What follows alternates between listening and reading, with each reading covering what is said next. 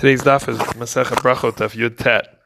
And Amud Beis, we have a general principle of Gadol Kavod Habrio Shedocha Lo Taseh Shebetorah, that the dignity, maintaining and protecting the dignity of a person, can push away even a Lo Taseh that's in the Torah. Although the Gemara establishes that this only applies to Durabanans that are prohibited because of Lo Tasur, but not Doraisas, therefore we have example if a person finds a forbidden kilayim mixture in their clothing while they're in public, they must take off that article of clothing despite the embarrassment it will cause because it's doraisa. The same would be true if one who went outside on Shabbos in a place without an eruv was wearing a talus that was halachically missing tzitzis, would similarly have to remove that garment rather than violate the biblical prohibition of hotzah.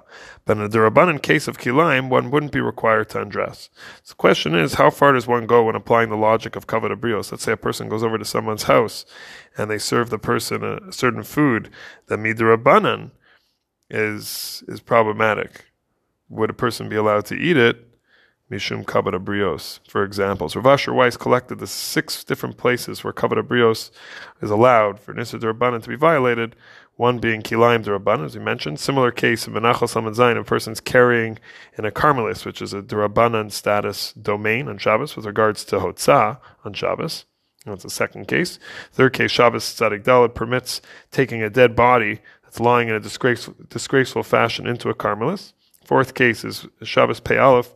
The Gemara permits taking sharpened stones, which would be an issue of muksa, to use for wiping after the toilet. Eruvin Mem Aleph, where non-Jews forcibly took someone outside of the Tchum Shabbos. You have Daled Amos, when you're outside the Tchum Shabbos. The Gemara there says that a person's allowed to go beyond their Daled Amos in order to use the toilet. Finally, our Gemara, Brachos Yud Tes, has that the Kohanim may accompany a mourner after the burial going through a field called a Beis Pras, which may have bones buried inside, which could create a Tumas Beis Pras, and Chazal allow this because of Kavod Habrios, for the comforting of the Avel. So we have these examples and categories, but how far reaching are they? So Lamaisa, we find a number of cases in Halacha where the poskim expanded the reach of Kavod Habrios. 3 such examples. Shulchan Aruch and Yeridea Shen Tzadik says if a person was mid-haircut and finds out that he lost a relative, so Halacha is in Shulchan Aruch, he may finish the haircut. The Rishonim explain the basis of this is Kavod Habrios.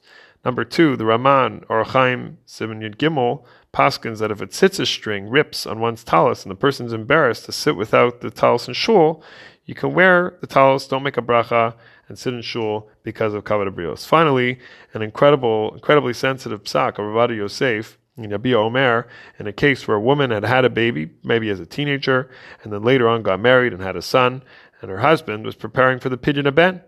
And this woman writes to Rav Ovadia whether or not she should tell her husband the husband's going to make a bracha on the pidyon haben. Rav Ovadia paskin not to tell the husband, and the Isser bracha levatala, according to most poskim, in this case only midrabanan, only asur midrabanan, therefore greater is kavod habrios in this sense. The whole source or kavod habrios comes from the